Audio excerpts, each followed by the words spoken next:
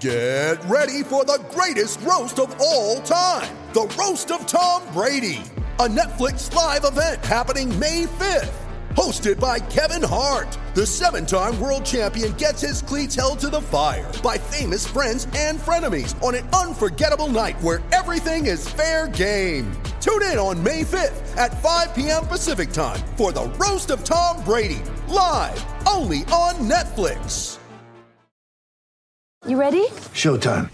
On May 3rd, summer starts with The Fall Guy. Let's do it later. Let's drink a spicy margarita. Make some bad decisions. Yes! Audiences are falling in love with the most entertaining film of the year. Fall Guy. Fall Guy? Fall guy. That's what the poster said. See Ryan Gosling and Emily Blunt in the movie critics say exists to make you happy. Trying to make it out? Nope. Because I don't either. It's not what I'm into right now. What are you into? Talking. Yeah. The Fall Guy. Only in theaters May 3rd. Rated PG-13.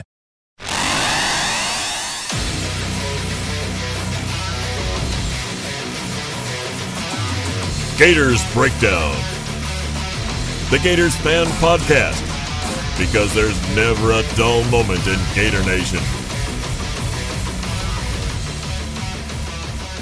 Gators Breakdown, episode 166 is ready to go. I'm your host, David Waters, and you can find me on Twitter at GatorDave_SEC. Joining me for this episode is Will Miles, and you can find him on Twitter at WillMilesSEC. And his work at readandreaction.com.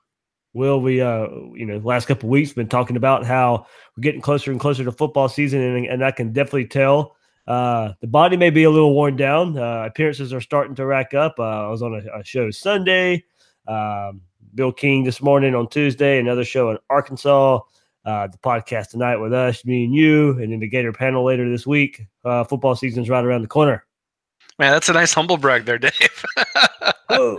But no, it's great that everything that is coming up in 11 days, and can't wait for the games to start, and certainly excited about Gators Breakdown being represented on the panel coming up this week, and excited to hear what you guys have to say and what everybody in that group has to say.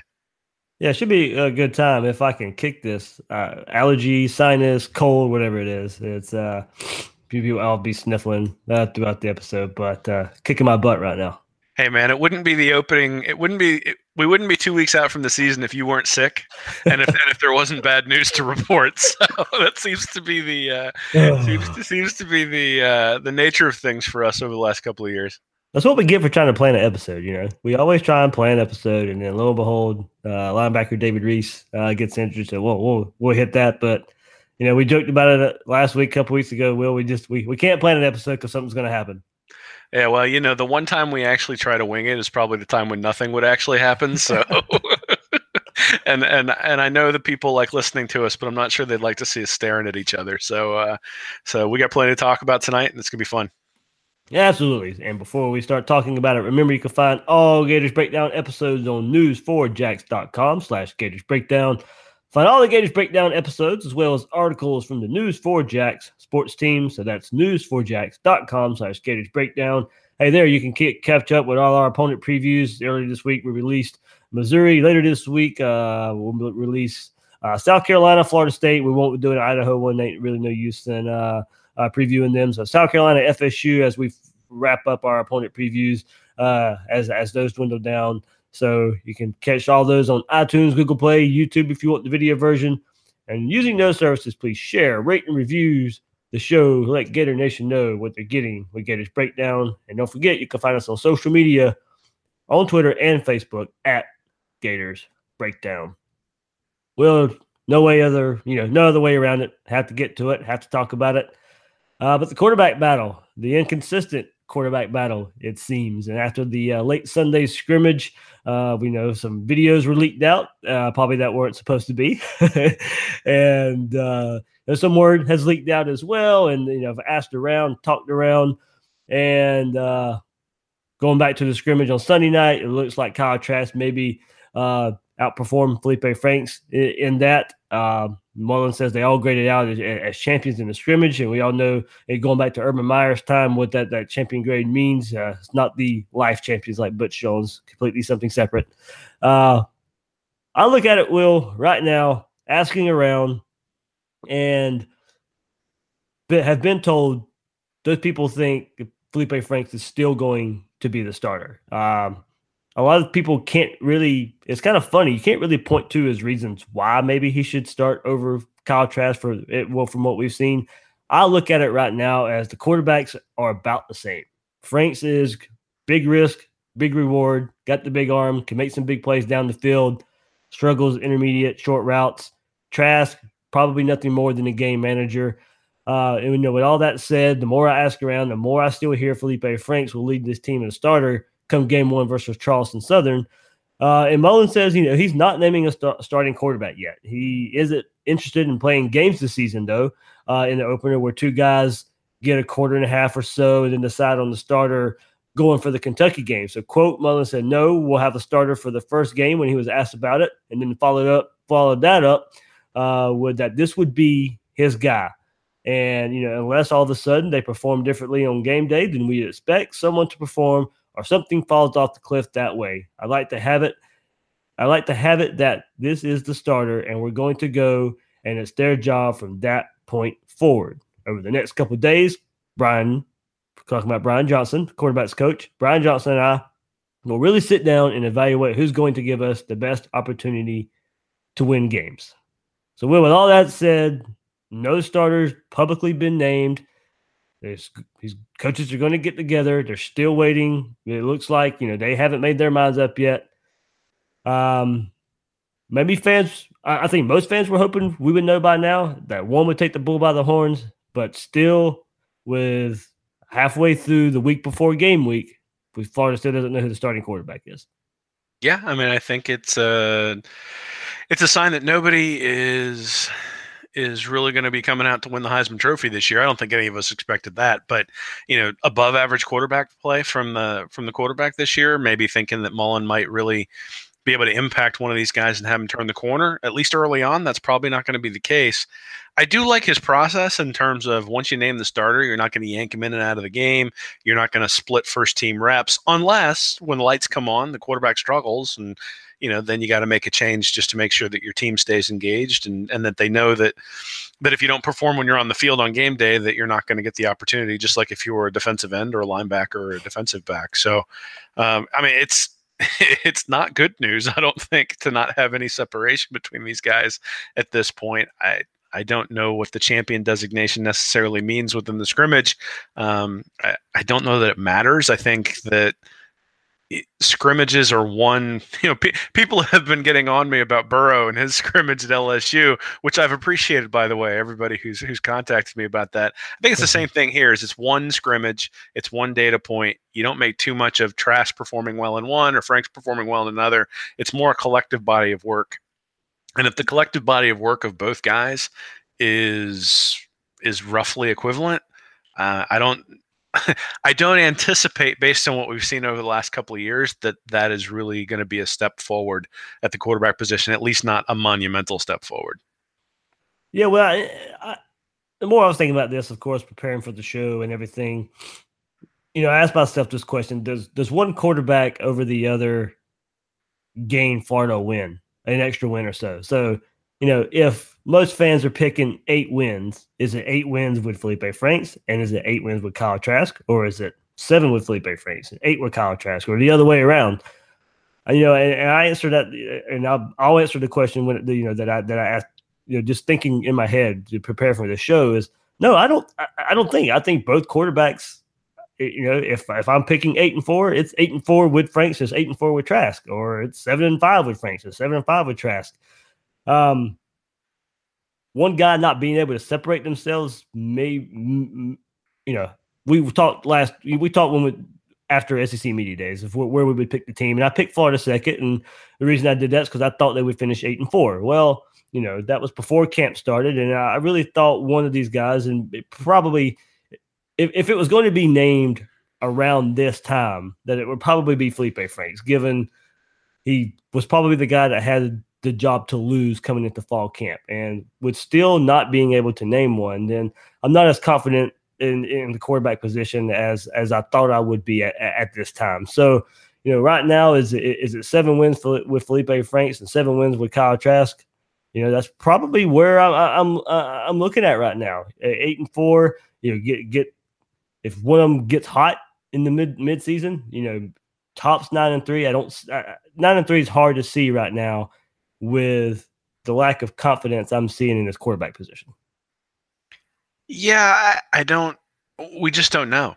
And you're right to be sort of hesitant and scarred, I think, from some of the previous quarterback play that we've seen at Florida over the last few years. I know you were a big Frank supporter coming into last year, just because you hadn't seen it, but he was a high-level recruit, and that was sort of the year McElwain had to turn things around, and then everything sort of fell apart. And you just don't know what you're going to get from some of these guys. I mean, if Franks puts up the exact same performance he did last year, Florida's going to really struggle. If Emory Jones isn't ready and doesn't have a substantial package to help aid the offense, that's going to be an issue. If Kyle Trask comes in as just a game manager, that might be an issue, especially as the injuries on defense mount. I'm sure we'll talk about that in a little bit. But, you get a few key injuries on defense and you can't stop people the way you'd like to. And now the quarterback becomes much more important. So, I don't know. There's not a whole lot of sugarcoating here. They're going to have to rely on the running backs. They're going to have to rely on their offensive line. And, that's not typically how teams score a bunch of points. No, that's what I was thinking. This is going to lend itself again to play some better defense. And I think, with the lack of a star quarterback and the lack of a playmaking quarterback, there's going to be a lot of close games. And, so we'll see, the decisions that Dan Mullen makes in those games because there's going to be a lot of one-score games, I think. With the way Florida probably can run the ball and an improved defense, there's going to be games that come down late to the fourth quarter. And, while these quarterbacks may not be putting up monster stats, can they make the play late in games? That will be the difference. And I think that's probably one part where, Mullen and offensive coaches are going to have to figure out what these guys do really well. It may not be a whole lot, but you'll have to figure out what they do really well and do that over and over again. And late game situations, you put them in the positions to make that difference. And, hopefully these guys, don't freeze when the lights come on. And I've heard that for both quarterbacks so far in camp right now. It's, there's things the defense can throw at them where both of them are completely lost. So, we'll see where it goes from there. They're still learning. It's still a new system. And, they'll start whittling it down. And I do like, Will, as you mentioned, that Mullen's going to pick his guy, and that's going to be his guy moving forward. And it seems like when next week rolls around, they'll have their one guy who's taking all the first-team reps with a starting offensive line, starting receivers, starting running back, and hopefully that helps speed this process up just a little bit. Yeah, well, I think it's instructive to go back and look at last year, too. I know that Frank struggled, and certainly that's true no matter what stat you want to look at. But he also got pulled out of an opener where, he made a couple of mistakes and got yanked. And then he got yanked out of the game against Kentucky. And then he had to come in against Missouri, and against Vanderbilt. And that was the best game he played, where he wasn't really prepared to come in and wasn't looking over his shoulder because Del Rio got hurt. Game against Texas A&M, he played pretty well first couple drives, and then he threw an interception on a ill-advised throw into the end zone from deep. And at that point sort of went into a shell, and you wonder whether that shell was McElwain and Nussmeier induced, or whether that was a confidence thing for Franks, or a combination of both. But, if Mullen basically challenges these guys to be essentially relief pitchers, forget when you've blown the save, go back out there, forget when you've thrown the interception, go back out there and play and execute and do that sort of stuff. There can be a step up in the level of play, both just from experience, things are going to slow down, but also just from a confidence perspective, being willing to let it rip. That was certainly something that you could see in the Texas A&M game, was that the linebackers were running towards Frank's first read, and it was spooking him out of throwing the ball. That probably won't happen this year. I think they'll run the quarterback a little bit more, which will make a big difference. It's one of the reasons I think if it's between Franks and Trask, that Franks probably gets the nod, because I do think that he's going to be a better runner. Especially in the designed runs. I don't know about sacks and poise in the pocket, but he'll be the better runner. So, if I was betting at this point, 11 days out, I'd say that Franks is probably going to be the starter, just based on what you said about the upside from the arm. But also, I do think he's a little bit more athletic when it comes to running the ball, and that fits within what Mullen wants to do a little bit more. Yeah, I think a lot of it also comes to, there's just no separation from a guy who came in, he was highly touted, versus a guy who didn't start in high school and a two-star recruit. but that doesn't really matter. Right now, at least right now, Franks doesn't have to be head and shoulders better. He just needs to be a little better, or Kyle Trask needs to be a little better. And what it is they're pretty even right now. And I think given the experience and, as you said, given the big playability, something we still don't know throughout fall camp, and we haven't heard a whole lot of it. It's just, we've said this, I think, the last couple of weeks on the show, is just how much these quarterbacks are running in these scrimmages, in these closed practices that we don't get to see. And, that's still going to be a big part of the offense, not a huge part of the offense, but are there those 5 plays in a game where those 5 plays are different because of the quarterback's legs? Yeah, well, I mean, you can look at some of the close games last year where if the quarterback had been able to convert a 3rd and 2 or a 3rd and 1, maybe the game turns out differently. So, I mean, certainly those plays become important and they add up. I think just positive yardage in the running game from the quarterback is important. It doesn't necessarily have to be 150 yards rushing. It just has to be, an average of 4 or 5 yards a rush. And then the defense has to be on the lookout for it, because you can always convert a 3rd and 4 with the quarterback's legs. You have to dedicate a linebacker to spy the guy, and now something opens in a run pass option or something like that. The comment you made about one of the quarterbacks just needing to be slightly better than the other, I mean, that's true to win the job. The question is that good enough to win games? Oh, no, yeah, that's exactly what I meant. Yeah, I meant to win the job. So, I mean, that's really what it's going to come down to. I mean, the question we have to ask ourselves, I think, is that was the quarterback play last year representative of where these guys really were, or is that a case of there's going to be significant improvement just based on the changing of the coaches? And I think that's really where we're putting our hopes at this point, is that the changing of the coaches and the changing of the offense is going to see a significant uptick in quarterback play, even to just average. Because last year, I mean, just about every stat you can find, Felipe Franks was towards the bottom of the SEC. He was really towards the bottom of the Power 5 conferences when you look at that sort of stuff.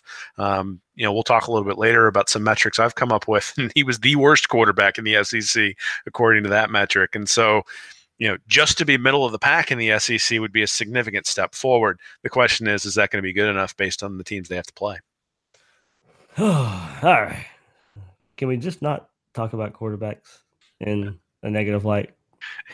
Hey, man, they come out and light it up against Charleston Southern. It'll all be all be good times for a week at least.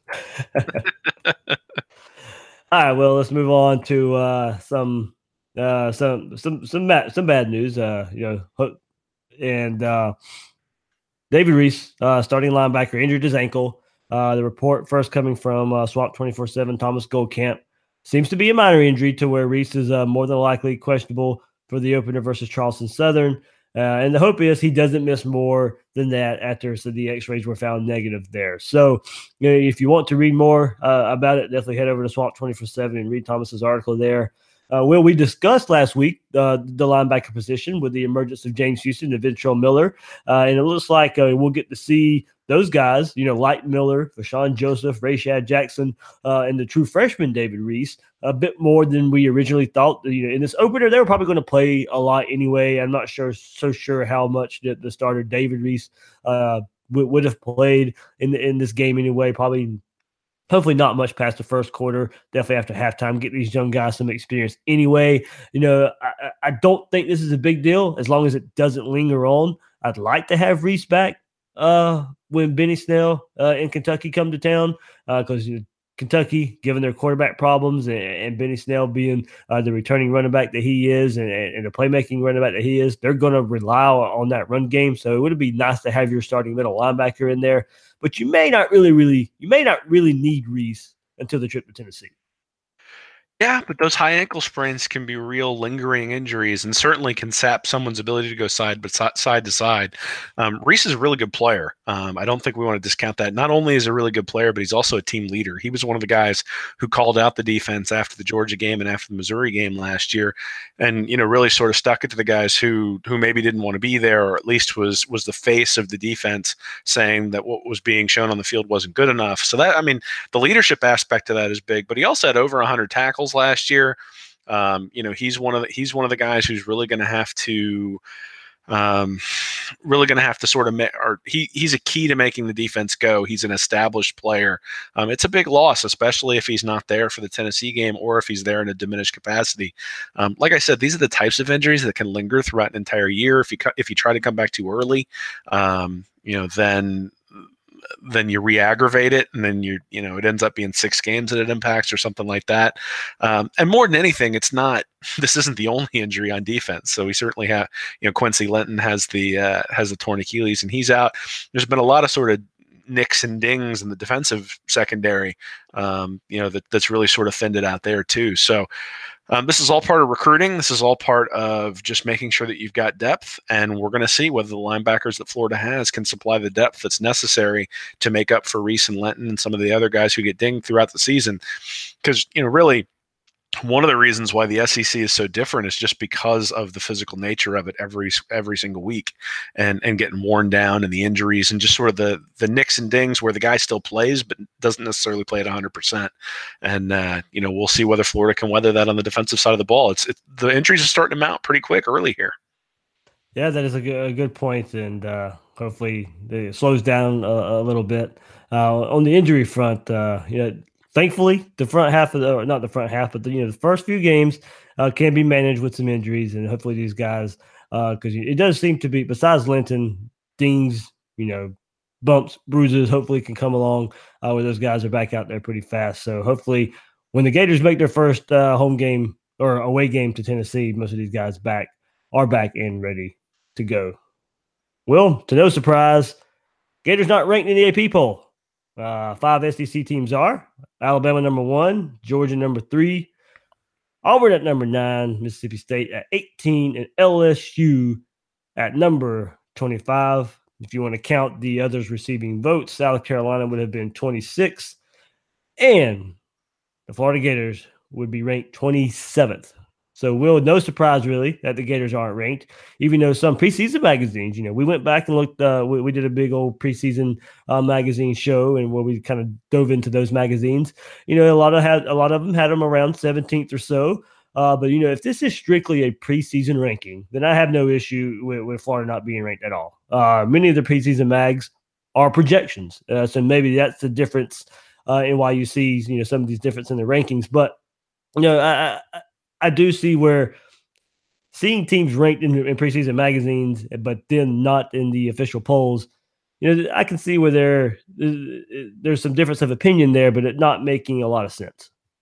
Yeah, well, I think it's sort of worth going back and looking at the polls from last year, the year before, and the year before that, and seeing how many of those teams actually finished up in the top 25.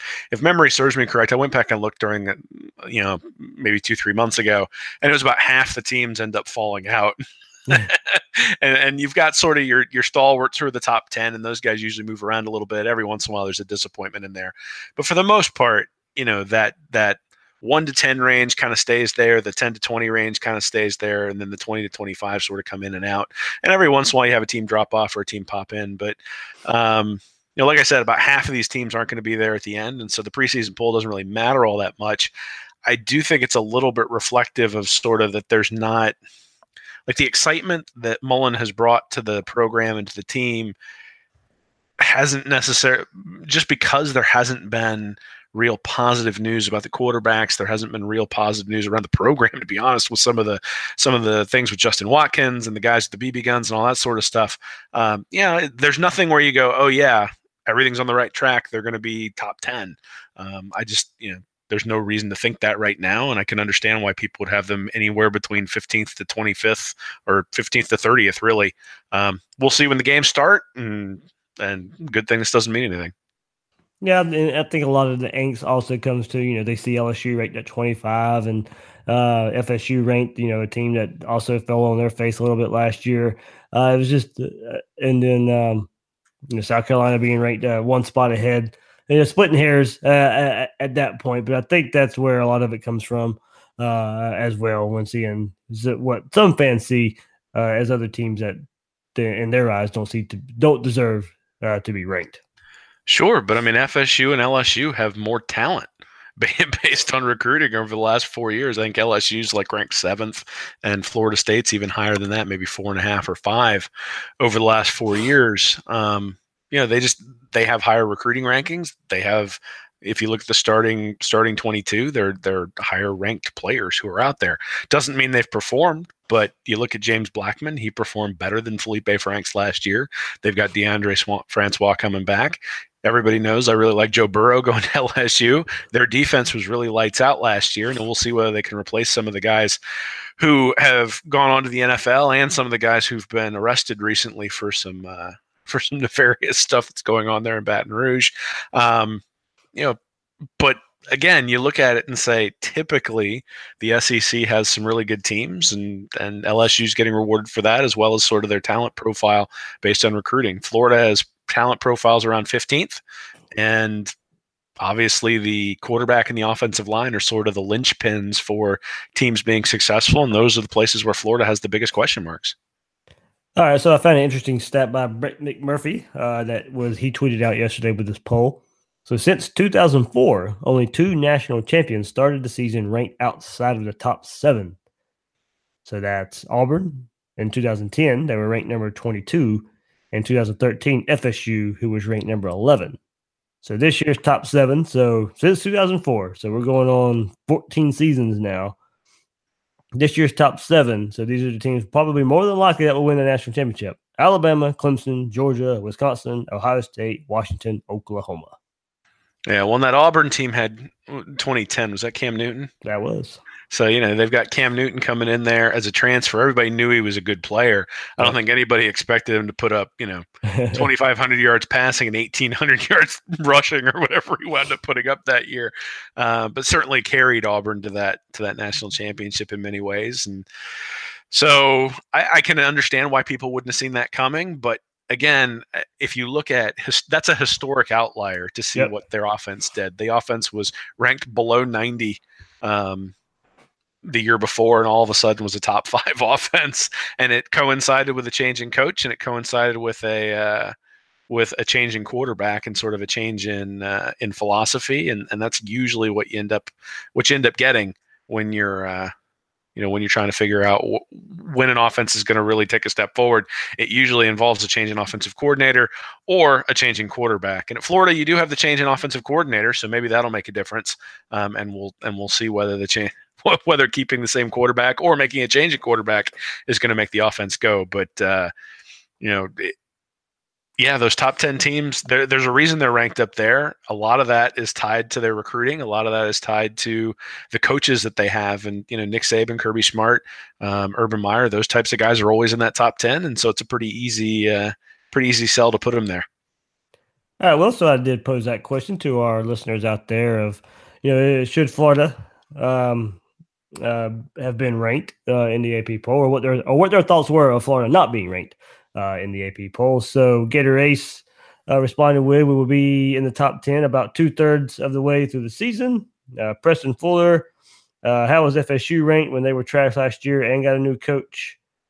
Slim Gator at South Life Gold. Honestly, I don't care after last season. I don't expect to be ranked. I also know that's not how we will end the season, but that's my prediction and hope anyway. Love the show. Keep it up.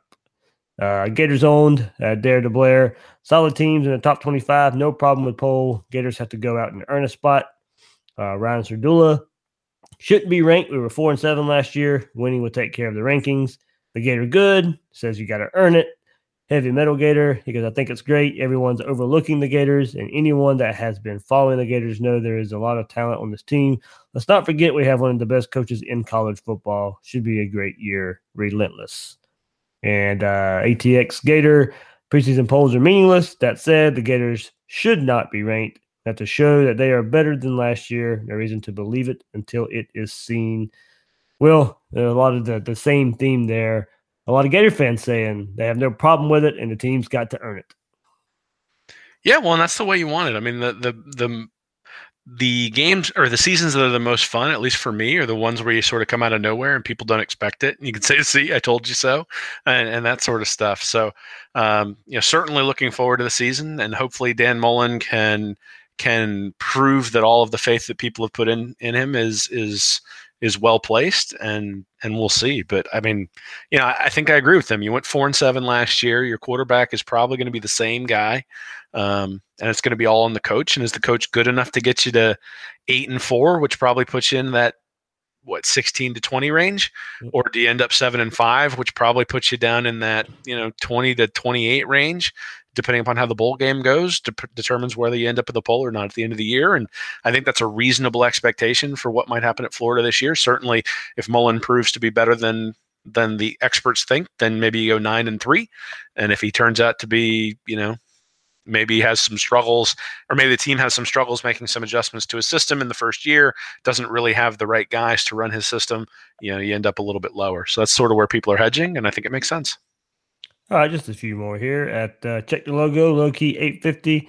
Figured we'd be sitting just outside the top 25, which we are at 27. But that's what happens when you go 4-7. Respect is earned, not given. We have a lot of work to do.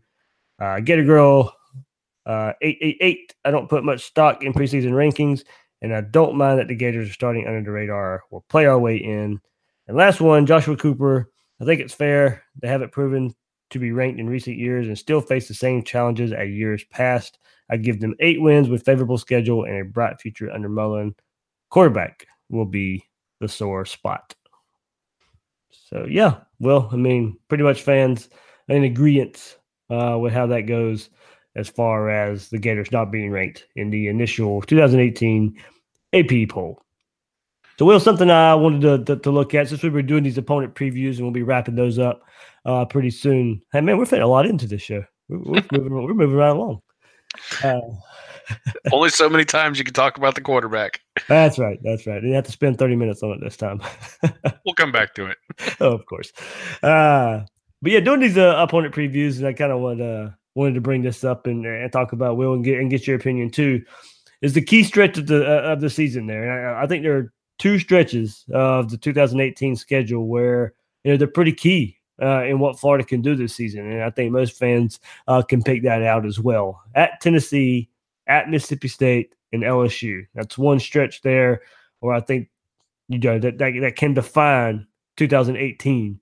And also a case can be made for Georgia, Missouri, and South Carolina. That's two stretches there of 3 games apiece that can make and break Florida season. Yeah, that's interesting. I would choose something different, actually. So okay, there we go. I would choose Missouri, South Carolina, and at Florida State. So you're not throwing Idaho in there, of course. But I mean, I don't think this will happen, but I think Florida could start 1-4, and it wouldn't really matter if they finished the year 3-0. I mean, really, it's almost a momentum type of build towards the end, especially if you've identified your quarterback and if he's playing really well. And Missouri and South Carolina are both home games, and then you got Florida State, who's a road game, to go to Doak Campbell and win against your biggest, most hated rival. Mullen and Taggart are going to have some recruiting battles that come down to the last second here, probably. And that's your main rival. That's the guy you got to beat, at least for the most part, for the next 4 or 5 years if you're going to be successful, and that's your chance to do it. I think Georgia is probably. I mean, if Florida wins, obviously it's a huge feather in their cap, but I don't think we can plan on that this year. And I think the at Tennessee, at Mississippi State, and LSU stretch, 2 of those games are on the road. It's hard to not. I mean, it can be key, and obviously if they win the games on the road, it probably means they're set themselves up for a really good year. But I think one of the things that I really want to see is Florida defend the swamp. And so Missouri and South Carolina are teams that Florida is going to have to dominate in the East in order to get back to the elite status that we want to see them at. And then they're going to have to beat Florida State, both at home and at Doak Campbell. And so this is the opportunity to sort of put a stake in the ground the first time you go to Tallahassee in the Dan Mullen era. To me, those are the 3 most important things. Probably if you win those 3, you're definitely going to a bowl game, maybe even going to a really good bowl game. And so, building on momentum, potentially that's a space where maybe you have Emory Jones in there at quarterback, especially if the team struggles early. You either after the bye week with Vanderbilt, and then you come in to play Georgia, and you've got somebody like Emory Jones in to play the last 4 games because you can play him without burning his red shirt. I don't know exactly what they're going to do, but to me, that's the key stretch is Missouri, South Carolina, and Florida State. Yeah, okay, I can see that there. There's definitely that FSU game at the end of the season looms large. So, that could set the tone for next year, definitely. Yeah, the reason I chose those other two for those stretches there at Tennessee, at Mississippi State, LSU, more than likely those are the tone setters for the season and going through midway through the season. You can't go to Rocky Top and lose to Jeremy Pruitt in year one, so you have to go and win that game. Mullins returned to Starkville right after that, so 2 emotional back-to-back road games. How does Mullen get the team up for that? Can they do that? I don't think there'll be much of a problem getting up for 2 games in a row. I always go back to 2012 and when Florida had to go to A&M, and then the very next week go to Knoxville and came out winning both of those games. When people don't think you can do it, that you can rally the team around that. So there'll be hype around going to Tennessee. And just because of the rivalry game, there'll be hype around going to Starkville and getting Dan Mullen a win against his former team. But then you got to come back to the Swamp. We know 2008 national championship team will have the reunion. It's the big rivalry game versus LSU. Those 3 games right there, 2-1, somehow go 3-0. Then you're looking at a really, really good Florida team. 1-2 if the one wins at Tennessee and you go to Starkville and lose, and then LSU comes into the Swamp and beats you. You can pick up the pieces and still make something out of the season after that. So, that I think as far as setting the tone for the season, that's the stretch there I look for. But say Florida is got something rolling. Say one loss going into the Georgia game, and you got the stretch of Georgia, Missouri, South Carolina. Then, I don't want to get well ahead of ourselves, but then you still have pretty much everything to play for. You have the East head-to-head going up against Georgia. Then you got 2 more East opponents after that at home, Missouri and South Carolina. You find a way to beat Georgia, then you still have that's going to be a big win, more than likely against a highly ranked team. You have everything in front of you to play for. You can't turn around and get hung up and disappoint at home against Missouri. And Will Muschamp coming back to the Swamp, the history there of him in Florida and what he'll be bringing to the Swamp. So I go more with that first trend or that first stretch of the season with Tennessee, Mississippi State, LSU. But according to what happens there, a case can be made more to play for with Georgia, Missouri, and South Carolina. Yeah, I think a lot of it has to do with your expectations for this season. I think one of the, we want to see progress, and last year that was really the word of the year was progress because there hadn't been any under McElwain and Nussmeier. And I think this year progress is important, but also just seeing the quarterbacks improve over time. And so if the offense is hitting on all cylinders by the time you get to Georgia, Missouri, South Carolina, and Florida State, I'm not real concerned about what happened in that first half of the season. I'm not expecting Florida to win the SEC this year. If they do, oh my goodness, I'm going to sing Mullen's praises for an extended period of time because I think it's a pretty big undertaking. I just don't know if that's a reasonable expectation. I think we're going to have to show some patience with the offense. I think we're probably going to have to show some patience with the defense too. It's brand new systems, guys who struggled last year on both sides of the ball. And, it is a reasonable expectation for them to be inconsistent in both sides, probably. And with that inconsistency may come some losses that we don't expect, but may also come some wins that we don't expect. And so to me, it's really by the time you get to that Missouri, South Carolina, Florida State stretch, are you being consistent? Do you know who you are at that point? Or are you still juggling quarterbacks? Or are you preparing for 2019? I think we'll know the answer at that point, or at least we'll get the answer from those 3 games. I don't know that we'll know the answer or get that answer from that stretch that you talked about early on. Though obviously, if they come in and just whip Tennessee and Mississippi State, things are going to get kind of crazy around Gainesville for that LSU game. And believe me, I want that to happen. I just think that really, if you're looking at building a program long term, you got to retake being able to win in Gainesville consistently and decisively, and you have to beat Florida State. You can. I think you can probably weather a loss to Tennessee every once in a while, especially because we've beaten them 12 of the last 13 years or something like that. So you can weather a loss there. But the Florida State thing, it's been a long time since Florida's beaten Florida State. I think 2012, and so you got to start winning that game. I think it's important. And I think that, to me, it's still the 2018 season is really a springboard to the 2019 season. And, I don't want to say, oh, I'm throwing in the towel on this season, because I'm not, but I am saying that we'll know where we are by the time we get to that stretch, and we'll sort of know what the team's made of. And that's, I'm interested to see where they are at that point. All right. Good stuff there. Good stuff. More good stuff, Will, at your site, readreaction.com.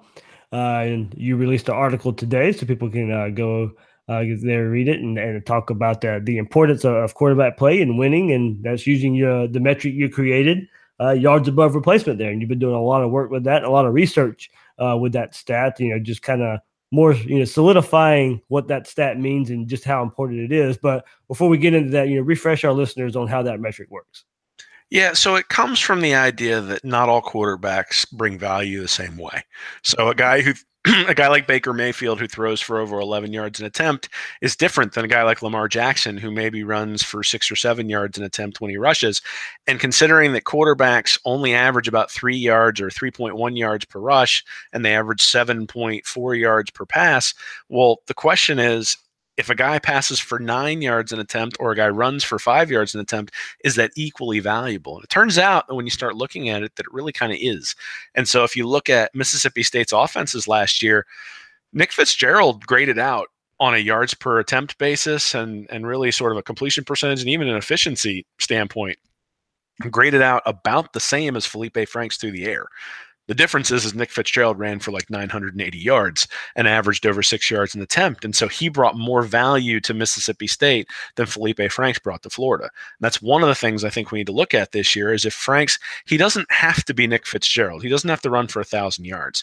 But if he can run for 300 yards and he can average 4 or 5 yards a clip, that brings a lot of value to the Florida offense that wasn't there last year. And really sort of and so you can start comparing Nick Fitzgerald to Felipe Franks or Nick Fitzgerald to Jake Fromm and say who's the better quarterback, who's bringing more value based on both their legs and their arm.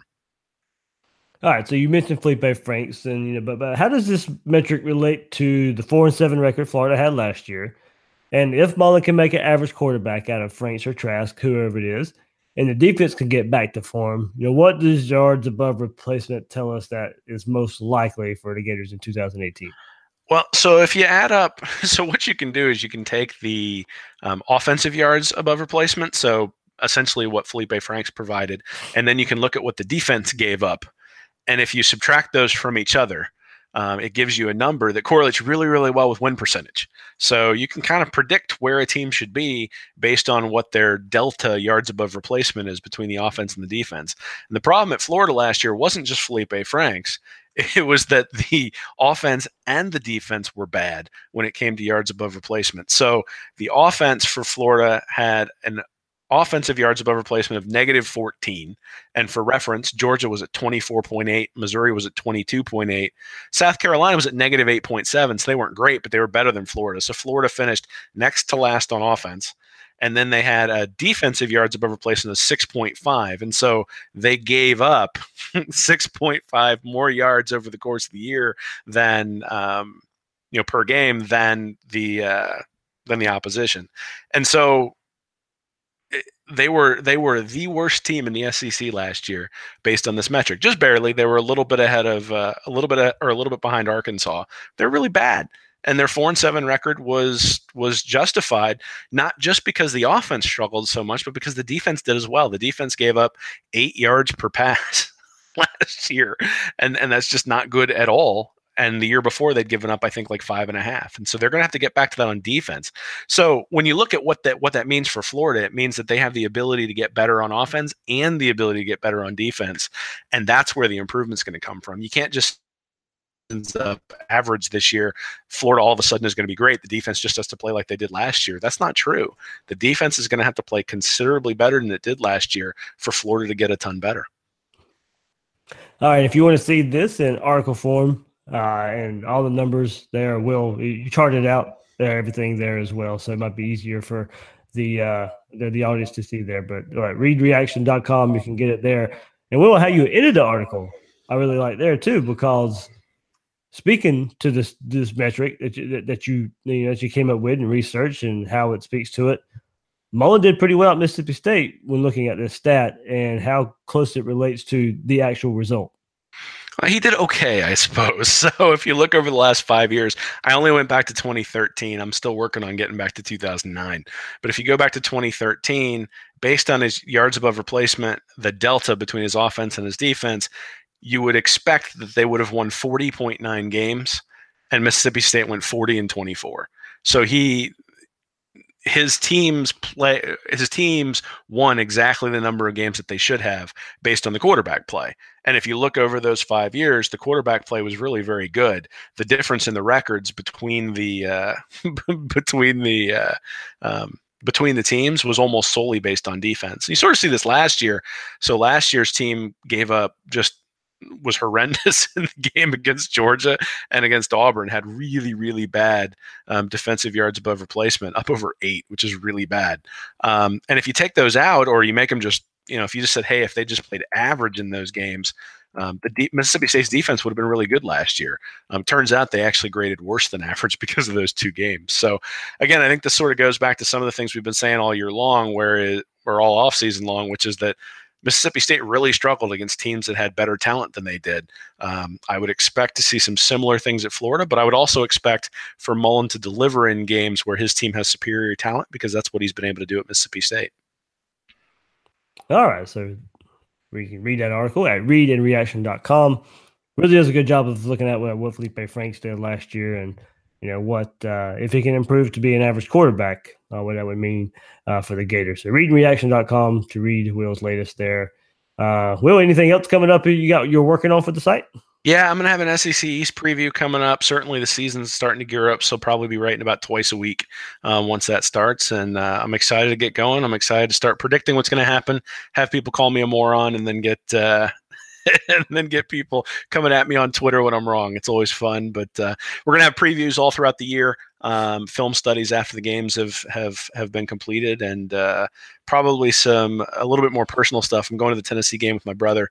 It looks like we're going to be taking a car ride from Philly all the way to Knoxville. So it should be a good time. I'll be sitting in the passenger side, hopefully, while he's driving, right in the recap. So, and hopefully it's a recap of a Florida win, man.